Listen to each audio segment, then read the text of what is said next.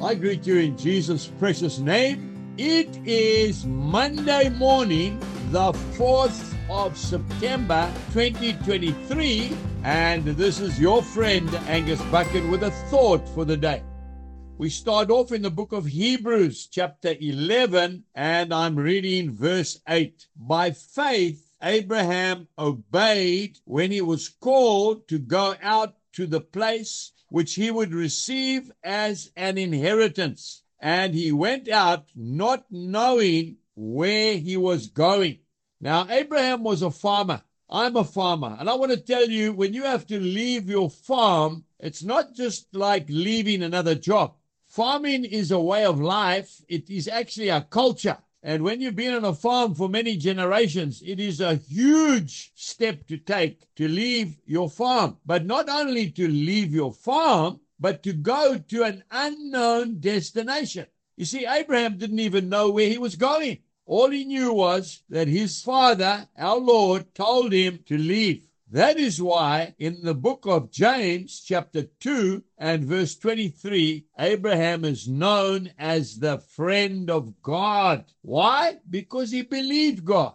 God is not interested in our plans. The farmer makes a plan. Well, not one of mine have ever worked. It has to be God's plan. He has so much more to offer you and I, my dear friend, if we would only trust him and obey him. You know, it's like a captain of a large aeroplane flying overseas. These huge planes, they fly at over 38,000 feet above sea level. That pilot can't see where he's going. He's got no idea where he's going. What he does, he relies entirely on his instruments, on his computer. He sets his course. He does all his preparation correctly, and then he flies off into the unknown, as it were. But the secret is, and this is the key, he does his preparation correctly beforehand.